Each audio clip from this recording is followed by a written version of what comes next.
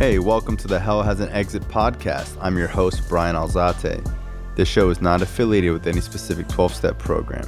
If you or a loved one is struggling with an addiction, please find a local 12-step meeting. If you believe you may need detox or drug treatment of any kind, please call 888-699-9395 to speak to a specialist. The show is sponsored by United Recovery Project, a state-of-the-art drug and alcohol rehab facility. You can visit our website at unitedrecoveryproject.com.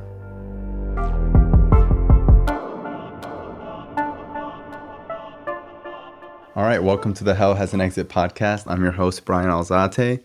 I have my friend Eve S. here. I've known you pretty much since I got clean. You know, you're a very special person in my story. Like every time I see you, I have this feeling of like this moment that I share with you like forever, you know? I'm going to share a little bit about like how my journey collided with yours. When I was in ninth grade, my parents sent me to military school, and I started doing, I was already on coke. I was selling a lot of coke then, and I was selling coke to someone, and they were like, oh, you should come by this guy Doc's house. He buys it. And I was like, okay, whatever. And then, at the time people were selling pills. He told me that it's a crack house. And at first I was like, whoa, like a crack house. I was kind of taken back that somebody else knew like a harder drug than me, or like, I thought I was like the worst of the worst at that point. He's like, yeah, I know this house that people smoke crack, and this guy's looking for good powder, soft. And I didn't even know the word soft at that point. To me, it was just cocaine. And I remember he took me to this house in Shady Banks. I go there, I meet the guy, and I sell him coke. He snorts a little bit of it, he does like a little tester, and he goes, I remember he looked at me, he's like, wow, this is premium grade A coke. And he cooked it and smoked it. And I remember going to this house, and it was like all the way in the end of this neighborhood. It was like in some cul-de-sac. There was like this fence that you wouldn't even think there was a house back there. There was like these trees that overgrown over it. You couldn't really see the rest of the road, and it would say like, turn back, private property, get off, and you'd keep driving, and then there'd be like this oak tree, and there was like the little wraparound, and there'd be this house, and it had like a screen door, then it had like another door, and then the door had like 4 locks on it, and I remember the pool was green. But it was like a nice house, but the pool was green and there wasn't much furniture, and like the lights would always be off. And I remember I met this guy. I remember like they just called him Doc because he had like a prescription to everything. He had Oxys, Roxys, liquid Oxys, Oxy lollipops, morphine lollipops, fentanyl patches, Xans, Klonopin, like every type of prescription you wanted, he had. And I was told that he was like really sick or something, and that's how he had all these prescriptions, but I never really knew the story. I remember he was like a frail older guy, and I remember he had a tattoo of a tiger on his leg. And when I got to know him a little bit better, I realized it wasn't a tiger, it was Tigger, I started going over there, and, I would watch them cook crack, and I would always say like, I'm never going to do that. That's crazy. Watching it was like, the first time I saw someone do that, it was like something you see in movies. And like they say, you go to the barbershop, you get a haircut. And one day I remember I was just coming down off coke, and I tried crack for the first time. And I was 14 at that time, and I actually, kept going there for months and months. It got normal going to this house, and I would go there and smoke, and the lights would be off, and sometimes there would just be random people walking around the house with candles smoking crack, people, in their 40s walking around. And at one point I remember he said like, I don't want anyone else in the house, like I'm done with everybody. But he always let me stay. He's like, but Brian, you're cool, like you can stay. In my mind, I was like, this is my friend. It was difficult for me because I would go to high school and hear about kids in ninth grade doing things, and all I could think about was what was going on at this house. And there was the cops would show up. There was some weird lady that lived there, and her kid would be there sometimes while people were getting high. Like people would be talking about murder and just like things that a 14-year-old kid shouldn't be at. I eventually lost contact with those people and kept using. When I got clean, it was a few years later. I was 17 years old, and I started going to meetings. I'd kind of forgot about that time in my life where I was going to that house. And I remember I had a few months clean, and I was wondering, like, do I really need to be here? Like, is this something I need to do? Like, am I really an addict? And, I was feeling like using every day, wondering if I was ever going to be able to be normal, sitting by myself at school, not having a lot of friends, and just feeling like super depressed, even suicidal, having suicidal ideations. And I was already praying at that point. I remember I used to say, like, I used to ask God, like, God, let me know what I need to do. Like, I don't know if this is where I'm supposed to be. And sometimes I would go to a meeting and feel like this is where I need to be. And sometimes I would go and not feel that way. And I just kept going. And I remember I go to this one meeting. I remember it was like a packed meeting, probably at the 10 o'clock. And I go there and I see that it's you speaking. And I remember instantly thinking, like, oh, it's a woman, like that was me. Like, I didn't relate to women speakers, I just wasn't into that. Like, I was looking for people that like looked like me or acted like me. And you shared this story. I remember you spoke for like 30, 45 minutes. It was just so spiritual, and you were just talking about God and how God has worked in your life and the program and having sponsees and how beautiful life is now. And I remember thinking, like, there's no way this woman used. Like, there's no way this person is like a real addict. Like, it just seemed like a real butterfly, sappy love speaker. And I remember just being there, like, not really paying attention. And I remember at the end, you were like, I was smoking crack, and I was thinking, I got off of the oxys. How can I get off of this? And it hit me. And I was like, I know that voice. And I just remember thinking, like, how do I know that voice? And then I was looking at you. I was like, I know this person. And I just couldn't remember how I knew you or where I seen you. And I was like, oh my God. So when you shared that, you didn't say that in your head. I remember being at Doc's house smoking crack, and he wasn't even home, A group of people came in. It was him and some other people, and you were there. And you were smoking, and I remember like being stuck myself on the other side of the room. And I remember you saying, almost laughing a little bit, like, I got off of the oxys. How can I get off this?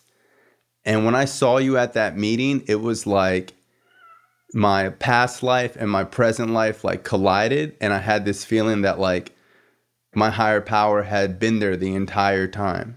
And like I was supposed to be here. And I'll never forget, like, I ran up to you and I was just like, oh my God, did you ever get high in a crack house in Shady Banks?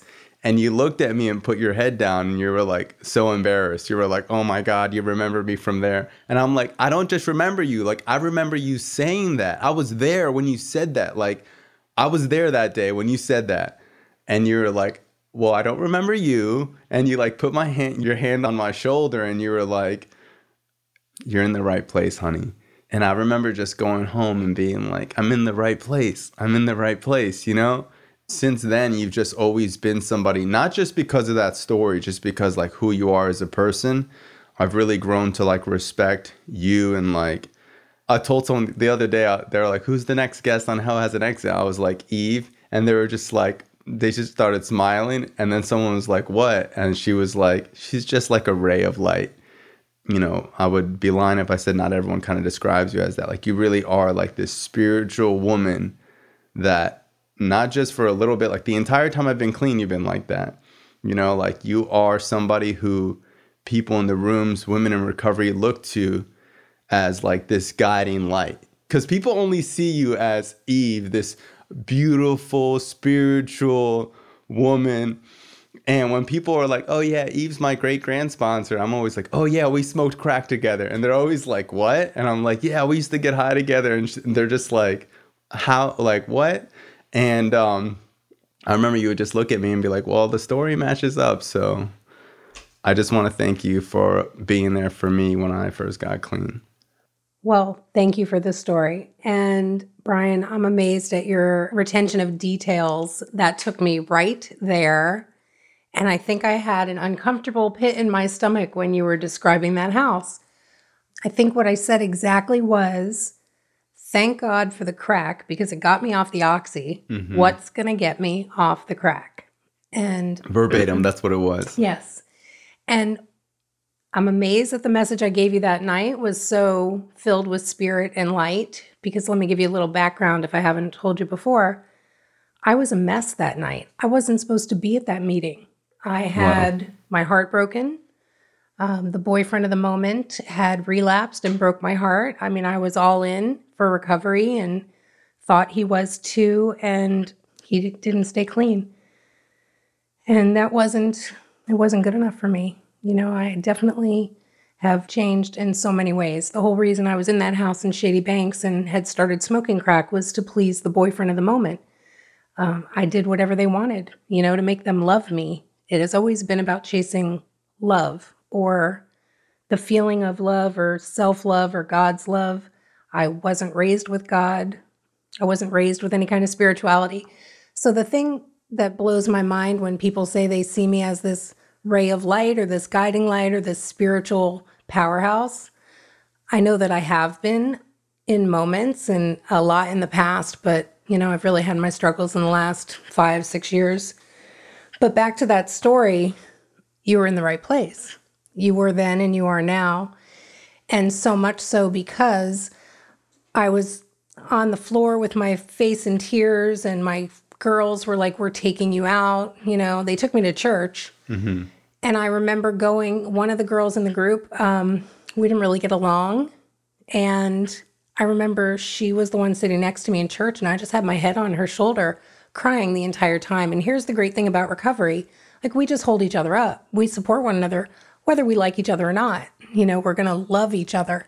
So I had cried through the whole service, and we get in the car and they're like, "Oh, we're going to a meeting." And I said, "That's great.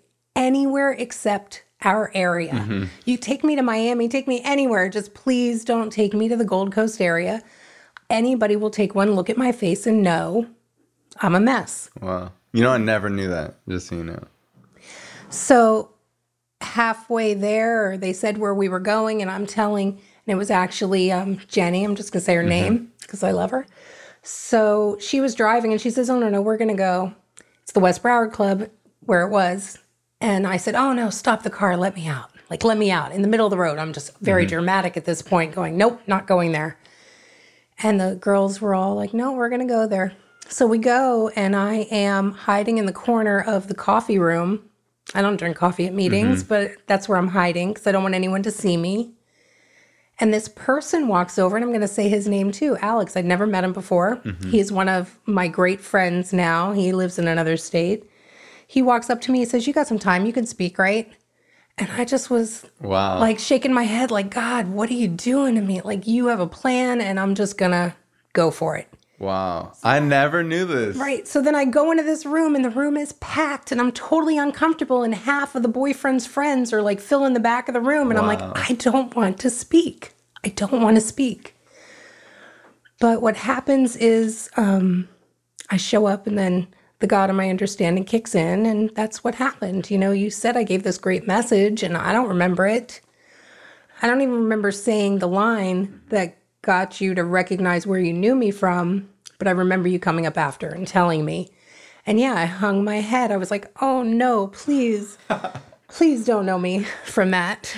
And anybody that would look at me today would never think that I was a crack smoking addict. You know, I had done drugs for 25 years. I had done them every day for 25 years, or at least chased them.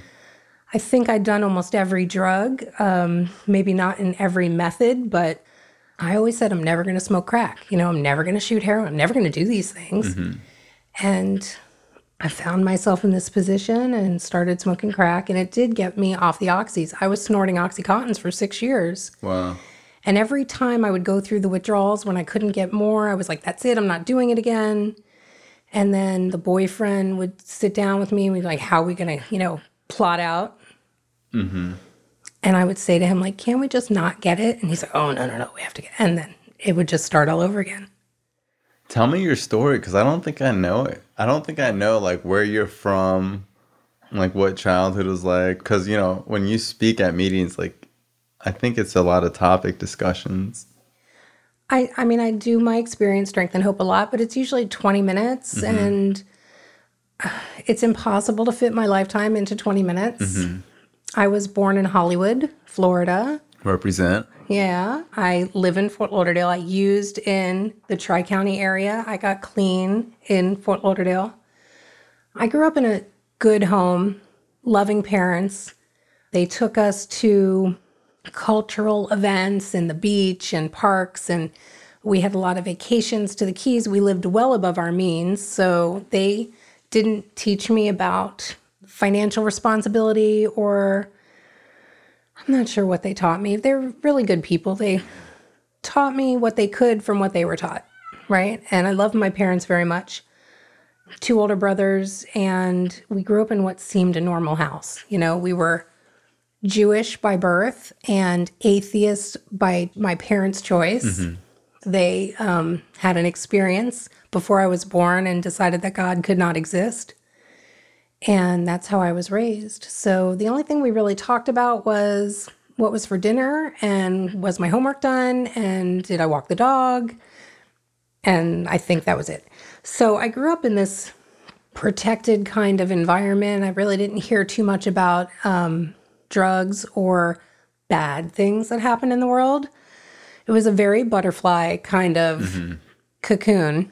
And, you know, it was okay. I was a people pleaser very early on. I wanted to make my parents happy, so I did what they told me to do. And it was get good grades and don't make waves. And, you know, if I did act out, they would reprimand me, ground me, do whatever parents did. I grew up with my brothers protecting me when I was younger. And then when I got older, you know, I don't want to say fought a lot. We compared and challenged each other. And I was always trying to keep up with them or beat them. And I had this one brother who was doing drugs. And we were on a vacation in the Keys. And How much older? oh, how older? My brothers are 4 and 5 years older than me. So I'm in the Keys with my family, and at dinner at 12 years old, my mom had let me drink the wine at the table. And at the end of the dinner, my parents were hanging out at the table, and us kids went to the docks. My one brother had brought a friend with him, and we always got to take friends with us on vacations, which I thought was great. And so we're sitting there, and my parents come out with half a bottle of wine, and they're like, well, we don't want to throw it out. Who wants it? And nobody said a word. And I said, oh, I'll take it. And they handed it to me. Now, it didn't really dawn on me that there was anything wrong with that. But they gave me the half a bottle of wine, and I started drinking it. And my brother lights up a joint and hands it to his friend. And the friend looks at him and says, do I give it to her? And he goes, yeah, give it to her. She's done it. So he thought I had already smoked pot. I was already smoking cigarettes. So that was my first experience into, you know, like getting high. Really, I was pretty high after all that. It just snowballed from there. I remember telling the story the first time I got high years later, and my brother hearing it and going, I had no idea. You know, I never would have handed it to you. And I'm at this place today in my life where everything just happens the way it's supposed to, and I wouldn't be who I am today if any of this hadn't happened. So I'm 12 years old, and I'm getting high, and I'm living in this area of unincorporated Fort Lauderdale. It's Davie, but back then, I mean, I lived here before the highways were built, and, you know, I just turned 51 this year. So you're a real Davie girl. I'm a real Davie girl, yeah. I'm from Davie too, which is so interesting. It is interesting, isn't it? And I've done every sect of people. Like, I would do anything to fit in. We say we're chameleons, so I'd be punk, I'd be a cowgirl, I'd be, you know, whatever I needed to be. I fit in with my parents when they took me to see The King and I'd fit in, you know, at the Go-Go's concert, and I'd fit in at Charlie Daniels band. And I mean, wherever I went, I would just make myself fit in. I had every different haircut you could imagine. I wore different clothes for different things, and I just wanted to fit in. So the people that I was growing up with were all doing drugs. And if that's what they were doing and that's what I needed to do to fit in with them, then that's what I did. So I did a lot of drugs. I mean, a lot for a long time. And I had a lot of sex. And I was sexually abused by a trusted family member in my early teens. I was raped by a boyfriend. Wow. I was searching for that feeling of belonging or fitting in or being loved. And that's what I thought. I was so confused as to what love really was. Never talked to my parents about stuff because I didn't feel like I could. You know, I really never felt like I could it all felt like it had to be secret. And I'll tell you, I had this experience as a very young child. When I wrote my first fourth step, this was my first memory, and I won't be too graphic or anything, but I didn't think I could really remember anything before like 6 or 7 years old, but this had to be about 2 or 3. And my dad was putting a suppository in my behind as a treatment for whatever cold I had at the moment. And I remember my head was facing the front door of my bedroom, and my parents had friends for dinner over that night. And my face could see their faces. Wow. And in my mind, I thought they could see my naked butt. They couldn't. As an adult, I can tell you, according to the angle of the wall, I could know they could only see my face. But again, as a child, I couldn't process that information. And I felt that it was wrong. Like there's something that I was taught that like my body is something to be ashamed of. I shouldn't show it. Wow. Nobody should see it naked. So having to talk to my parents or my mom about anything of a sexual nature or just a physical thing, I didn't do it. I wasn't comfortable with it. So I ignored a lot of things for a long time.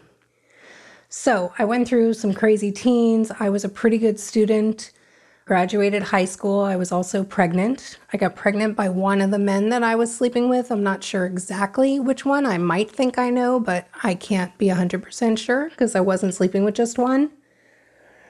And I ignored it. I was a big girl. I'm still a big girl, and that's okay. I'm in self-acceptance today.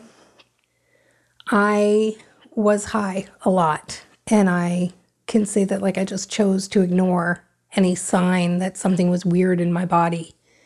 And so one night, 17 years old, 1987, I woke my parents up in the middle of the night. I was in a lot of pain, and they took me to the ER, and the woman behind the front desk says, "Oh, you're going to have a baby right now." And I start cursing her out because I'm like, I don't know what you're talking about. And so they put me out, and I woke up the next morning, and I'd given birth to a little girl. And my parents said, whatever you decide, we support you.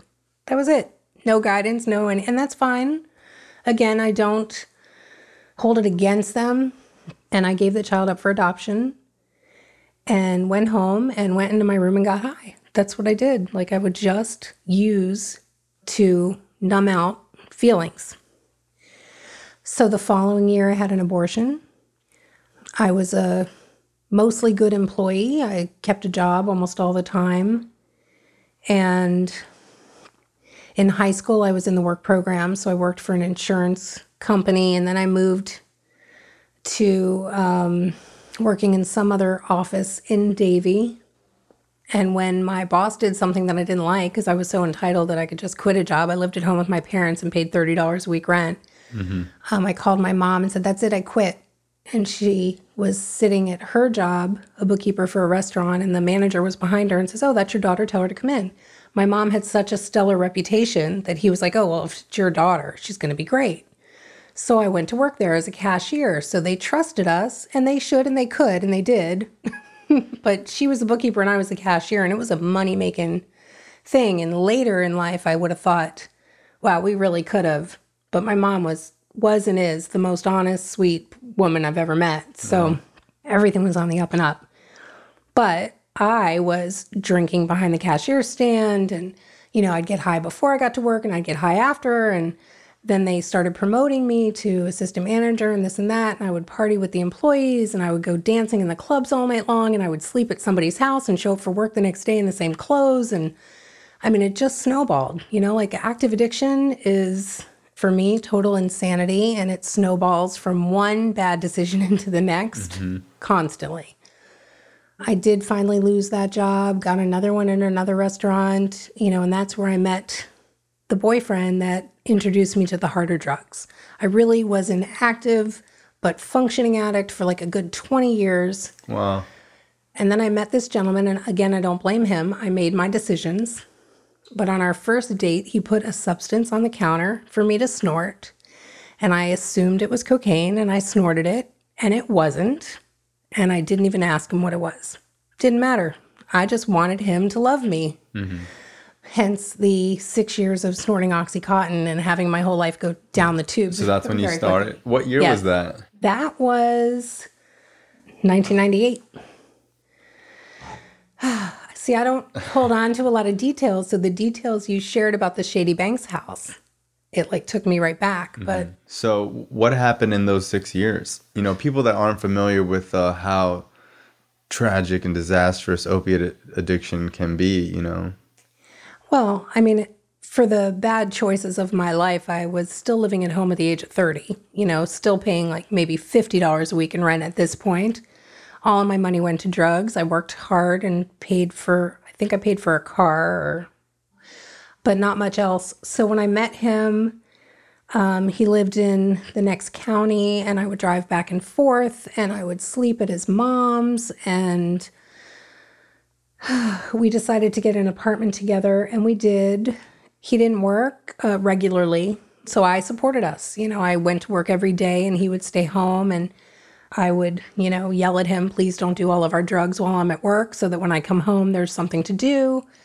We would be evicted from one apartment to the next. I'd get my car repossessed. I'd lose a job, get another job, you know, lie my way through to get the job as to why I lost the previous job, borrow somebody's urine so I could pass a drug test so that I could get a job. I mean, you know, all the things that we do, I don't really give it too much thought. So it's hard to, you know, think about going back through this 6-year relationship of total chaos. He was emotionally abusive.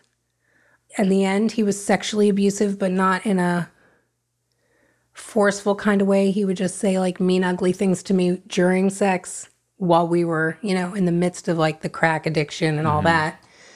We would have friends over who would shoot heroin, and I mean, he would have me go in the room and watch the girl shoot up, and I know he was like gearing me toward that, and it didn't actually come to pass. How did you get into the crack? Just was there one day? You know, we lived in this one apartment near the railroad tracks, which is now actually a halfway house. It's attached to like it's funny how this place I used to smoke crack in is a recovery house. Recovery house, huh? But our neighbor was a crystal meth head. And I like to joke, you know, oh, I smoked crystal meth once. Like, I didn't like it. I must have done it wrong. You know, I must have smoked it wrong because I should have liked it. But I would go to work, and that's what they would be doing all day long. And I remember coming home one day, and he had this pipe and this crack, and he was like, here, try this. And it really didn't take long at all to be like, oh, this is great. Yeah. So then we were hiding it from one another, stealing it from one another. It would get pretty insane. I remember sleeping on top of my purse and my car keys so that he couldn't take my car or take my money, or, you know, fighting with him about, you know, having to pay the rent so that we had a place to smoke this crack. We would buy food that we would never eat. I would end up having no food and make biscuits out of like flour and water. I mean, we just did some crazy, stupid stuff. How did you meet Doc in the house in Shady Banks? Like, how did you end up there? The boyfriend met him first, and it's just like, hey, we're going to this place, and you know, we're gonna smoke their crack. So that was how he lured me over there. And the house, I remember, it's exactly as you described it, like keep out, and you couldn't tell there was really a house back there. But when I first started going, the house was full of furniture. Wow. And I remember you were there watching it disappear, like watching everything disappear one piece by one piece. Wow. And I think if I remember you there, and I'm not sure, at the end, we would be sitting in our own rooms that had no furniture at all. And so I was in this one box of a room with like my boyfriend and maybe one other person, which I feel was you. And we would just be smoking crack. And it's so bizarre to me now as an adult, because I see how sick it is that someone my age would, because like I would be in school and I would just be thinking about what's going on at that house. You know, there'd be a lot of people in and out. There'd be a lot of different characters. So someone would get out of jail, and like people would, you know, tell you got to give him crack. He just got out. And I'm like, I'm not giving him crack, you know. And I remember like being in there, and this guy had just got out of jail. He was a big guy, and he told me, I just got out of jail. Like, you're gonna give me some. And I was like, bro, I'm not giving you any. And he looked around like, this kid doesn't know who I am. And I was just like, bro, I don't give a fuck who you are. I'm not giving you anything. And I ended up not giving him any. And then a couple of days later, I'm there and I don't have any. And he gave me some. And then I was like, oh, wow. Like, this guy ain't so tough after all. And maybe I should have gave him, maybe I was being mean to him, you know. But I remember being there late night and everyone had already left, and Doc would be on the floor with a blanket drinking wine, and he would smoke crack like it was a cigarette. Like, he wouldn't get paranoid or whatever. I would just... And do you remember the automatic hurricane shutters that they would put on? Vaguely, yes. Yeah, I vaguely. remember there was times where like we would get really paranoid and he would press this button and like the hurricane shutters would come on, and it would be like, you thought it was pitch black before, it'd be like pitch black, and people would be walking around with candles. And I had forgotten about that part of my life when I got clean, because I was only going there for like probably 6 months, maybe a year. So shortly after that, you must have gotten clean. It doesn't feel like it was very shortly. Sure. Yeah. We lost the last apartment and moved into this little motel, little hole. Had all of our boxes and the cat. And I mean, I was on a bicycle by this point. Wow. That somebody gifted to me. And I remember having water bottles that I had filled at the office tied to one handlebar and McDonald's on the other handlebar, and riding my bike on Federal Highway and hitting a bump and falling. And my face hit the corner of this building. You know, my ankle was tore up and my face is tore up, and I ride the bicycle home, and it's just like, oh, where's the crack? Like, it didn't even matter what I might have done to my body. The job at that time, they were suspicious, extremely, as they should be. And I would bluff my way out of it. My boss would threaten drug testing, and I'd be like, go ahead.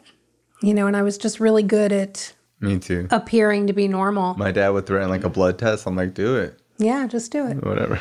I played it off as if the boyfriend was abusive, the boyfriend was a drug addict, the boyfriend had all these problems, and it was just me. I was up all night Like the trying to innocent talk him girl. off a ledge or something. You know, like I would just lay it all on him. And so at the end, I was smoking crack in the office bathroom and nodding out at my desk. I would have my hands on the keyboard, and I would wake up and I'd have 3, 4, 40 lines of J's across the screen. Like I would fall asleep with my finger on a key and it would just go. J.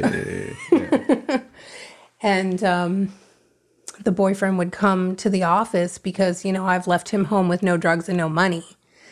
And at that point, the dealer was picking me up on Fridays to go get me to cash my paycheck and pay him for the week before's dope so that he could front me the next week. So then it was this horrible, vicious cycle. And so the boyfriend would come to the office and create scenes. And I remember calling the police, and they were telling me to file a restraining order. And I went to the courthouse and started the process, and then went home to get high and was like, this is taking too long. This is too involved. I'm not doing this. And the employer fired me. I was with this boyfriend again for like probably a few days nonstop because now I'm not going to work. And we got into this huge fight, and he pushed me down, and like I just packed up a few bags, like grocery bags of clothing, a toothbrush I hadn't used in a year, and I left. I left my cat. I left everything I owned. I just left. And I went and stayed with this woman who lived a few blocks away, and she used to be our Oxy dealer. Now she's smoking crack. Mm-hmm. And I have this warehouse unit that I had maintained the rent, and it had all of our collectibles. Like we had just all these somewhat valuable collectibles. And so I'm selling collectibles. I'm on the phone all day long trying to find people to buy them. And so I'm making my money that way. The woman I'm staying with is escorting. She's making her money that way. And we're smoking crack together. And I had heard that the boyfriend got evicted. So I went back to get some belongings and found the cat in the closet. So I took the cat and some of my belongings, and feel like I lived with her about a month, unemployed and selling those belongings that weren't 100% mine. But I felt justified because I had paid for them to begin with. I actually don't tell this story when I speak because I don't really want people to think that I got clean for some man. I did not. But I went on this date, right? I called this last person to buy these collectibles. Mm-hmm. And he says, nah, I'm not interested in buying those, but do you want to go out to dinner? And I'm like, oh, okay, sure. So I go out on a date with him. It was great. Drank a lot of alcohol.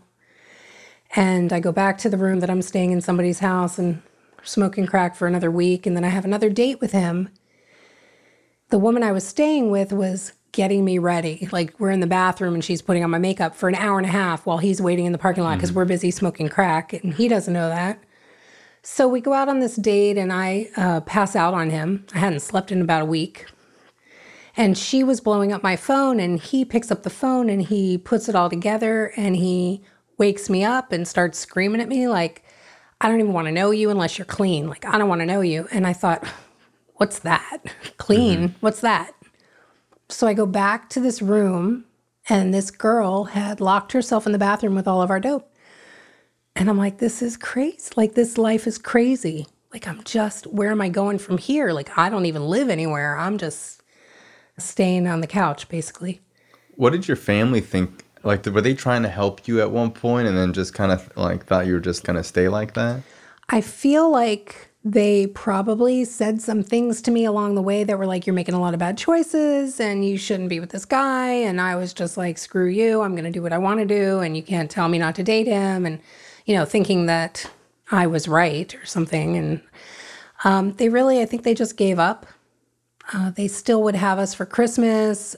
We would be like 3 hours late for the Christmas breakfast and everybody be mad because they're waiting to open presents for us. And we'd be stopping at every church parking lot between my place and their place to smoke crack on the way. It was insane. So that night when this woman locked herself in the bathroom with all the dope, the next morning my parents were picking me up for my niece's 9th birthday. They picked me up and I got in the car and I just broke down and was like, you have to help me. Like, I can't keep this up. This is no life. And I said, can you take me and the cat? And they're like, oh no, we can't take that cat. And I'm like, oh, well, that's not good enough, So we go to my niece's birthday party and I share with my brother and his wife and they're like, we'll take you, but you have to follow these rules. And they laid out all these rules and I was just like, yes, I'll do whatever I need to do. And at the end of the party, they're like, yeah, we changed our mind. We can't take the cat. And I'm like, all right, I'll give the cat to the Humane Society. So the Humane Society was closed that day. So I asked It's funny because we always say like, oh, people can't get clean because they're a cat. And this is like, as a, saying we say, and then you really do have this cat that's holding you back. Well, actually, I feel like God saw a way for me to keep the cat a couple of times, like there was a couple of, and I mean, this cat really fended for himself. I don't even know why the cat liked me. Like I didn't take good care of him. And I was a dog person. I was raised with German Shepherds. How I became this cat person, I don't know. So I was willing to give the cat up and I didn't have to. So I went to this place. I stayed at my brother's that first night and I went to this place where I had been staying and I say to the woman, can you please keep my cat for one day? I'll take him to the Humane Society tomorrow. Who was this woman? The aunt of the woman that used to be my oxy dealer. We were living in a room in her house in a very nice part of town, yacht parked in the backyard and at the edge of the yacht club. And, we're in this little tiny room, like just smoking crack all the time. When I'm lost in my drug addiction and active addiction, you could have the whole state of Texas and your life is like extremely small. Like your space is just very, very small. Yep.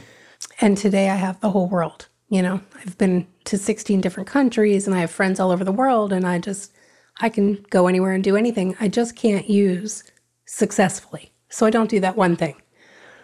But back to the story, the aunt, she made a phone call and she put me on the phone with her friend, this gentleman, and he says, I have a room for you and your cat. And I was like, oh, I don't have a job. I don't have a car. I don't have any money.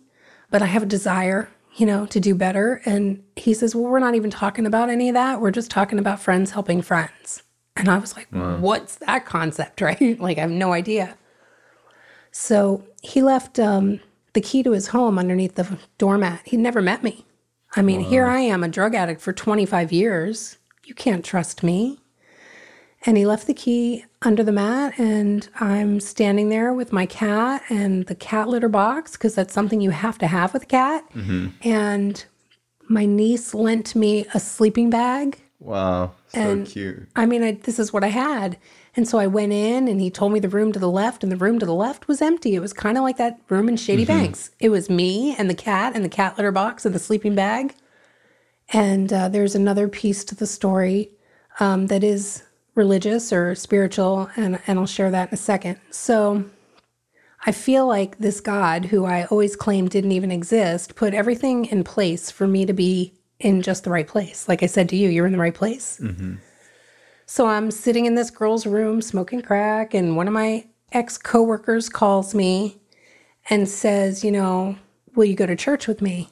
And he had been asking all along, like for months and months, and it seemed like forever. And I always said, no, but don't stop asking. You can keep asking me, but the answer is no. And this day that he called me, I said yes. And I had been smoking crack all day. Wow. And so he picked me up with his 6-year-old daughter in the back seat, and I get out of the house like crack high, Mm-hmm. And I get into the passenger seat, and I just put my head in my hands, and I'm just like, oh, don't even look at me in the face. Like, you'll know I'm like the worst human being on the planet. So he takes me to this massive church they call the Warehouse Church. I think I went to church once when I was a kid for an Easter thing that was like, an egg hunt or something with my sister-in-law. So I go, and this Bible finds its way to my lap, and I don't know what to do with it. And somebody's up on the stage speaking, and I'm not hearing anything. But I feel like my heart or my spirit was hearing something. And tears are pouring out of my body. And so my head is in my hands. I don't want anyone to look me in the face. Tears are running down. And I heard a voice inside me, and it said, I love you, and I forgive you. And I thought, well, if God really exists, and he loves me and he forgives me, then I should love me and I should forgive me. Wow. But I didn't know how to do that. I knew how to get high. So after the service, my friend took me into the bookstore and he bought me this Bible. So he takes me back to the house, and I go inside with this Bible and I smoke crack because that's what I know how to do.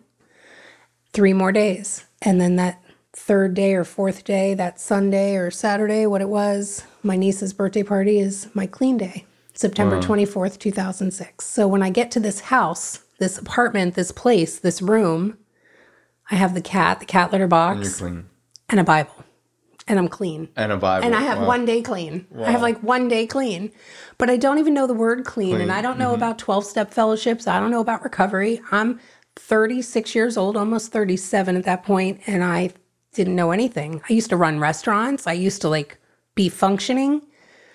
And I remember being dropped off for a beach meeting and then having to ask a member of the fellowship, how do I get a cab? I didn't even know how to call a cab. My story started on day 2, really, day 2, I woke up and I'm in this empty room with the sleeping bag and the cat, and I'm looking out the window waiting for the sun to come up. And I'm just waiting. There's nothing I can do. I don't know where the light is. I don't know I can leave the room. I don't know anything. I'm just in this room. It's funny. It's very similar to my first meditation when I started doing that, when I realized that I could actually get up and move, But the sun came up, and what I did was I opened up the Bible to page 1 and started reading. I called a friend that I used to work with, a woman in the industry that's predominantly male. And we were friends. I used to smoke pot with her. I used to house sit for her when she went on vacations. Lots of cats. She came and she took me to lunch. And I told her this whole story, my whole life. Mm-hmm. She took me back to her office, and we formulated an email to my employer. And I say formulated, manipulated, the wording to sound just right, to maybe get a shot at getting my job back. And it was okay, I have a drug problem, but I am taking control of my life. This is what I'm doing.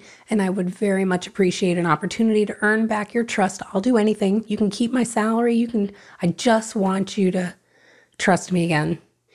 And they thought about it for almost 2 weeks. They brought me in for an interview on day 13 clean. And the only reason I was clean, in my mind, is that I knew they could drug test me, and I wanted to pass that test. So I wasn't going to use no matter what. Didn't know the term no matter what. Haven't been to a meeting at this point. Hadn't been to a meeting. Wow. 13 days. So not believing in God, and then having that experience that I call a divine intervention, and then having 13 days to wake up to the sunlight and just read the Bible in the morning, I felt that God exists and he loves me and he forgives me and he's giving me an opportunity to put my life back in order, right? Mm-hmm. And that place, that room was just in the right part of town, not so far that I couldn't ride the bicycle to work, that I couldn't just do what I needed to do to get it all to get not far from the warehouse, that I still had been paying the rent somehow. So my employer took me down for this interview, and they had a contract that I had to sign to go to 90 meetings in 90 days in Alcoholics Anonymous. And the owner of the company at 82 years old had over 50 years in AA. Wow. 82 years old. And I had to explain to this 82-year-old man about my drug use and that I wasn't drinking alcohol, but I was doing this and this and this. And we crossed off AA, wrote NA, and initialed it, just like we do with contracts. There were other stipulations. The bookkeeper was going to help me manage my money and pay back my debts. And I don't remember what the other stipulations were, but I signed. You know, just like being willing to give my cat away, I was willing to do whatever it took to get what I thought was a life worth living back, which to me was just being employed and being told I was a good worker. Because when my employer told me that I did a good job, I felt some kind of self-worth. So recovery started working on me to where I was able to set boundaries with my employer. My job no longer defines my self-worth, and so they couldn't use me outside of work hours. And I was just very strict about, I come in at this time, I leave for lunch at this time, I come back, I leave at this time. Like, unless it's seriously important, don't call me, which is huge because I was always just that people pleaser. Right. 24/7, I'm there, anything to do, kiss your butt just to make you like me. They wanted me to go to a meeting that night, and I was supposed to have a chaperone, but he wasn't available. So I said, I'm going to go. And I did. I rode my bicycle to the 12-step house in Fort Lauderdale, Friday night, mainliners. Wow. Sitting in the middle of this meeting. Nobody's even looking at me twice because I look like somebody who has never done drugs. Yeah. Nobody can look at me and say, there's a drug addict. I just look very like a vanilla. I don't know. Right? I think I look very vanilla. You look like a school teacher. I look like a school teacher. I look like a good girl. And I just wasn't a good girl. But I'm sitting in the middle of this meeting, and again, I don't understand a word the people are saying. Somebody's up at the microphone speaking. Somebody got up and did key tags, and I didn't get up for a white key tag. I didn't understand. And I rode that bicycle back to this clean room that's this gentleman had gifted me. And I thought, wow, man, 90 of these, and I'm not going to go. Who's going to know?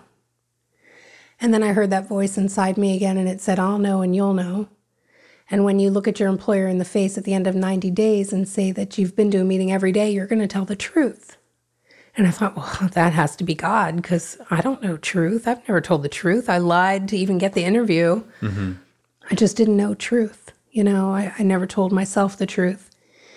And so I went the next day, and I picked up a white key tag, and I got this amazing hug. People started offering me rides to meetings and phone numbers. And I'm like, all right, I'm going to do this for 90 days. But day 91, maybe I could smoke some pot. Maybe I could do something that never made me homeless or hate myself or lose a job. I was going to these meetings every day, and I started listening, and recovery meetings, 12-step fellowships, they have readings at the beginning of the meetings, and the fellowship I'm in, they have this one reading, How It Works. And this one night, I'm probably in it about 80 days, and I hear the last sentence, we are people with the disease of addiction who must abstain from all drugs in order to recover. And I just sat there and was like, I haven't done a drug in 80 days. And I haven't thought about a drug in 60 days. And I don't want to do a drug today. And I mean, this is crazy. This is working. I don't want to use. The obsession had been lifted. And we say that an addict, any addict, can lose the desire to use. That happened to me. Stop using, lose the desire to use, and find a new way to live. So I'm like, well, let me check out this new way to live. Right? I ask a woman to sponsor me, and I start doing what she says. Call me every day for 30 days. I would call her, and I would just say, this is Eve. You told me to call you tomorrow. I had nothing to say. And I was a really good follower, and when I was using, I was a really good follower. When the boyfriend told me where to cop, how to cop, when to cop, what to pay, I did it. when I brought the drugs home and he was like, you use it this way and you cut it this way and you light it this way and you smoke it this way and I did it. You know, if anybody told me what to do, I did it. So when she started telling me what to do, I did it until I realized that I could think for myself. Mm-hmm. And how I realized that I could think for myself was when we disagreed. And believe it or not, it was about the cat. Wow. I was diagnosed with a secondary illness, and she said, you need to get rid of your cat. Your cat could infect you because he was scratching me all the time. Wow. She said, he's in the litter box. He's scratching you. Like, it could kill you. You need to get rid of the cat. And I said, oh, I'm going to get rid of you before I get rid of my cat. And that was the first time, like, I had stood up for myself and was like, no, I don't have to agree with you. Like, I can keep my cat. How long were you clean at this point? 10 months. Wow. I was 10 months clean. I was dealing with this secondary illness diagnosis and going to the doctor and treating it and keeping my cat and my home and my recovery routine and my meetings and sponsees and step work and family. And I still, to this day, I'll be doing laundry in my apartment where I pay the rent and I buy the laundry detergent, and I will just be overwhelmed with gratitude that, like, I do this. I keep my life clean and maintained and serene most of the time, not all the time. Mm-hmm. But I'm just amazed, you know, like, I remember smoking crack, and it was Hurricane Wilma, I think, and we were without power for 3 weeks. But the Fort Lauderdale Boat Show had power. And the hotel near there, Lago Mar, which is a very expensive hotel, they had power. So I took my crack pipe and my crack and my laundry and went into their laundry room and sat in their bathroom and smoked crack while I did my laundry. Wow. So, you know, I did what I had to do then. But today I pay my rent and my electric, and, you know, it's pretty cool. I just am always amazed. So, I mean, recovery has just been this, like, wild ride of a journey, and I've learned how to forgive myself and others. You know, some of the things I talked about, like contracting that illness or giving a child up for adoption or being raped or being sexually abused. I have found peace with it all. I have found forgiveness for myself and others through these 12 steps. So when I share my story and I say, in that church, that moment, and I heard God say, I love you and I forgive you. And I'm like, oh, well, if he can, I should, but I didn't know how. My 12-step fellowship and my sponsor and my step work have taught me how to love myself and forgive myself. And when I love myself and forgive myself, then I can love others and forgive them too. And I can find compassion, even for my abusers. I can find a common thread. In our fellowship, we talk about unity, and so again, even the people that I don't like, I love. I love them where they're at. I have no right to judge anybody. I mean, I know who I am and who I've been and who I have a tendency to be if I don't toe the line. Mm-hmm. You know, if I don't keep all of those pieces of my recovery in their proper balance, like, I'm easily falling back into old patterns. And so this just happened yesterday, so I'll share this. Food is an old pattern for me. And I've been doing really well for a long time. And then, like, the pandemic came, and even the first month or two, I was doing really good. You know, I was getting boxes of vegetables and sharing them with friends and finding all these new ways to cook things. I now make my own vegetable broth, and I'm not vegetarian, but I eat predominantly vegetarian. Don't get me wrong, I love seafood. I love steak. I just predominantly eat healthy, clean things. But every now and again, it's like, okay, I want something fried, covered in sauce. I want something that's so bad for me. And I've been struggling with allergies for the last 8 or 9 years. I mean, when it first started, I was in the hospital for a couple of days. It was so severe. Anaphylactic reaction to certain foods or preservatives. I don't really know. So yesterday, I'm like, that's it. I'm going to go get something. And I did, and I ordered it, and I picked it up after work. What'd you get? And Outback has this new appetizer called these twisted ribs, and the ribs are fried, covered in this sweet sticky sauce, and then they have the onion blossom sauce drizzled on it. 4 ribs in an order. You know, I got it once with a friend, split it, and I'm like, okay, well, now I can eat them all myself. Like, I don't have to share them. It's like drugs, right? Yeah. Like, I don't have to share. And then I'm like, well, I'm this part of this Dine Rewards program, so, like, let me order $20 worth because I want my points towards my freebie down the line. because I'm an addict, and like I want. So I ordered the wings, which I've never had there before, but somebody said they were really good. So I get home, I'm driving home, and I'm watching the clock, and I'm like, oh, it's like 15 minutes from the Outback I picked up until I get to my front door. And I'm like, oh, that's not bad, And I didn't realize like I'm clocking how long till I use, really. And I'm like, all right, Eve, don't just go in the house and just inhale the food. Like, feed the cats. I have 2 cats now. I did. I went in the house and I just ignored the cats and I used. I like totally shoved all that food in my face and was like, I didn't physically feel bad after I ate. I didn't eat so much that I was uncomfortable, but I emotionally and mentally and spiritually felt horrible. I felt like I had used. So, recovery and staying in touch with my sponsor and doing... At least you could wait to get home. I'm eating them in the car. I was thinking about it, but these were messy things to eat in the car, and I have it's almost a new car. I don't eat in my car. Okay. That's one thing I don't eat in my car. Go. I don't even like food in the body of the car. How did your journey with like spirituality and religion take off? Well, one of those other stipulations on that contract with my employer was 90 meetings in 90 days at this 12-step fellowship NA, and then also the same at that church. At that time, it was called Free Indeed. Mm-hmm. We would go. It was like on a Thursday night. And like a recovery thing? It's a 12-step recovery thing. It's a Christ-centered 12-step recovery thing. And they would have a speaker on some topic, and then you would sit in these separate tables, women with women, men with men, codependency at this table, chemical dependency at this table, sexual integrity or lack thereof at this table.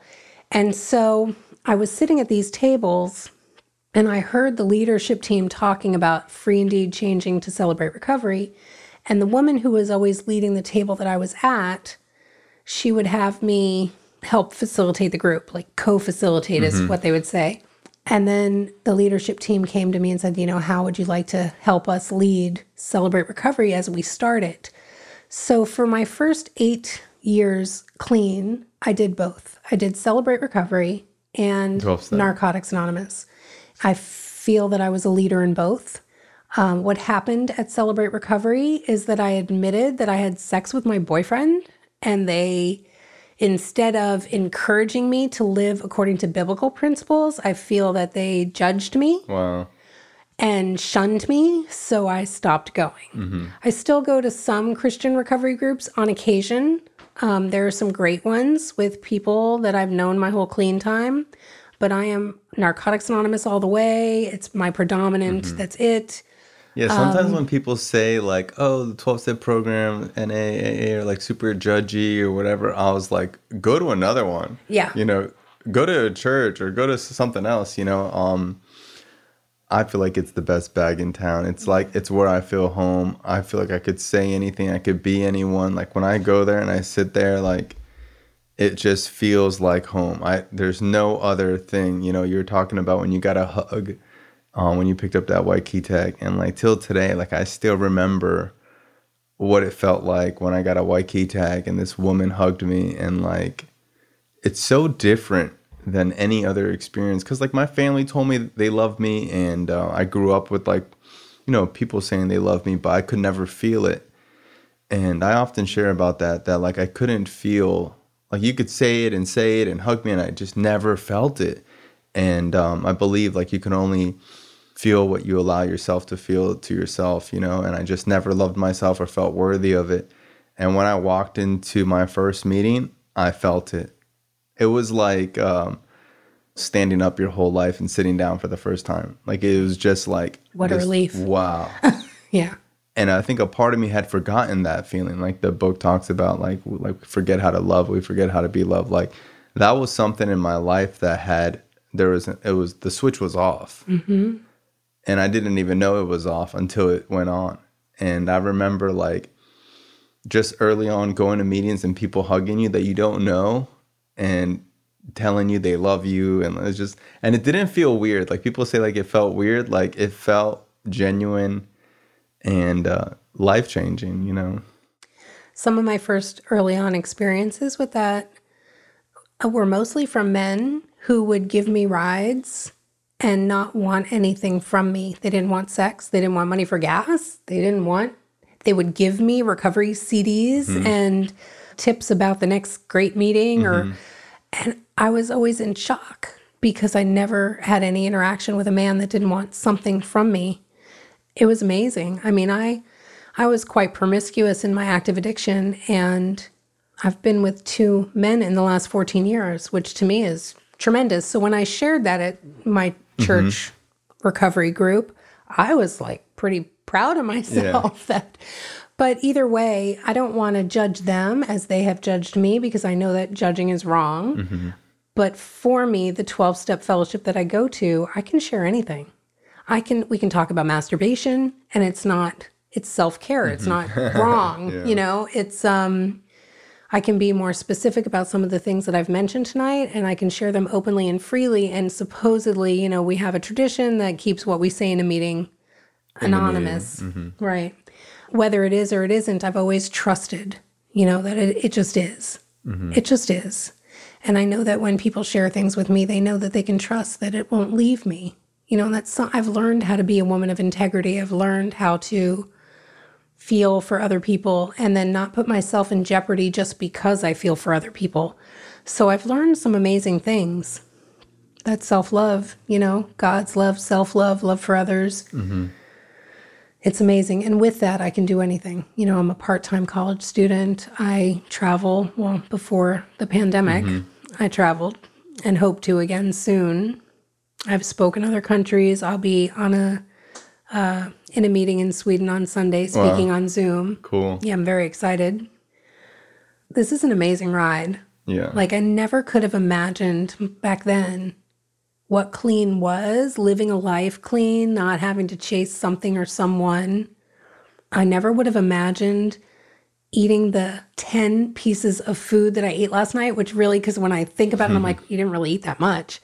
But it was the way and how it made me feel and having the awareness to say, you know what, that is not what I want. That's not the way I want to live my life. That's not how I want to treat myself. My sponsor today tells me to be gentle with myself. I am on my second sponsor. I've stayed clean through a lot of stuff. You know, that medical diagnosis, the boyfriend relapsing and breaking my heart, changing jobs by my choice, not because I'd been asked to leave. My dad passed in 2013. I didn't use. The gentleman who sent me into recovery, Hal, he passed when I had 7 years clean. He was 89 years old. Wow. So at 82, when he gave me the second chance, he didn't think that I had changed and he didn't want to give me that chance. But some people that I worked with talked him into it. So I didn't realize, because I'm very self-absorbed, right? So he was watching me like my whole first 6 months clean. Like he was watching me like a hawk, you know? And he realized that something had changed and he wanted to know what. So he went to that church that coworker took me to. He went with his wife and he came back to work on a Monday and he said to me, I went and I liked it and I want to go again next week, but my wife's out of town. And I said, I'll take you. So the following weekend, I picked him up, drove him to this church, sat in this warehouse church with him. And at the end of the service, he looked at me and he said, I want to go forward. Will you go with me? And I walked him forward and he accepted Christ and he started to change. So with 50 plus years in AA at 82 years old, I guess they call him a dry drunk, you know, like he didn't really practice spiritual principles. He was just kind of mean, you know, he would yell at everybody and he was just a cranky person. I'm really trying to speak like a lady, like I'm taught to. He did this. He accepted God exists and made this acknowledgement. And, you know, he went on about his life, right? And his wife would call me and she'd be like, I don't know what you've done with him, but it's great. It's great, you know? For the next 6.5, 7 years, he would call me and he would tell me what he was reading in the Bible and he would tell me about the church he was going to and he would tell me about the service he was doing and the book studies and the men's groups and the this and the that. And he would call me and he'd be all excited. Wow. And he passed at 89 years old and his wife asked me to be one of 3 people to eulogize at his memorial to tell this story. So I got to tell this story. And I do like to share this, and it's interesting. In the fellowship I'm in, you know, we say it's a spiritual, not religious program. So I use the appropriate fellowship language to say all of these things. You know, I don't say church, I don't say Christ, I just God in my understanding and this place of worship. And I'm just very vague about everything. Mm-hmm. I got to tell that story, and I tell this story in meetings in that language because I want anyone in the room to know, like, it doesn't matter how young you are or how old you are or how far gone you are or how not far gone. Like, there is room in our fellowship or in any fellowship for all manifestations of the recovering person. You know, we can all recover, and you just never know. Yeah, my first sponsor was very, I wouldn't say religious, but he was like, if you don't believe in God, like, you're a fucking, he would go off the handle, you know? I had never heard someone like talk about God in like such an aggressive way, you know? And he really instilled in me, like, you need to pray. You got to pray every day. And I would call him and he'd be like, did you pray today? I'd be like, no. And he'd be like, he'd hang up the phone. He'd be like, well, how could you not pray before you call me? What if I don't answer? You're not going to have that. He really instilled that was your first line of defense. Right. That was the first thing you needed to get a relationship with. And I would say, I don't believe in God. And he was like, did anyone ask you to believe in God? I told you to pray. And I'd be like, well, I don't know what I'm praying to. He was like, I don't care. Your job is to talk in the phone. I don't care what it says back, you know, like, and he just like really in a military type of way. Wow. You know, hit your knees. Like, I remember he used to say, like, did you hit your knees today? And as somebody who doesn't believe in God, like, getting on your knees to pray was such a weird thing. And I was just willing to do whatever this guy said, mainly because he had visible track marks. He was a hardcore drug addict. He talked about being on methadone for years, eating out of dumpsters, and now he was clean. Like, I had never seen that in my life. Like, nobody got, like, we were never smoking crack in Shady Banks and somebody was like, hey, you heard about Phil? He's clean now. Like, people didn't get clean. I never even heard of a clean person. Like you said, you didn't even know the word clean. When I saw clean addicts together in groups, it was like, I couldn't imagine one clean person, let alone groups of them all over the world meeting and hanging out. Like, there's a whole society of these people.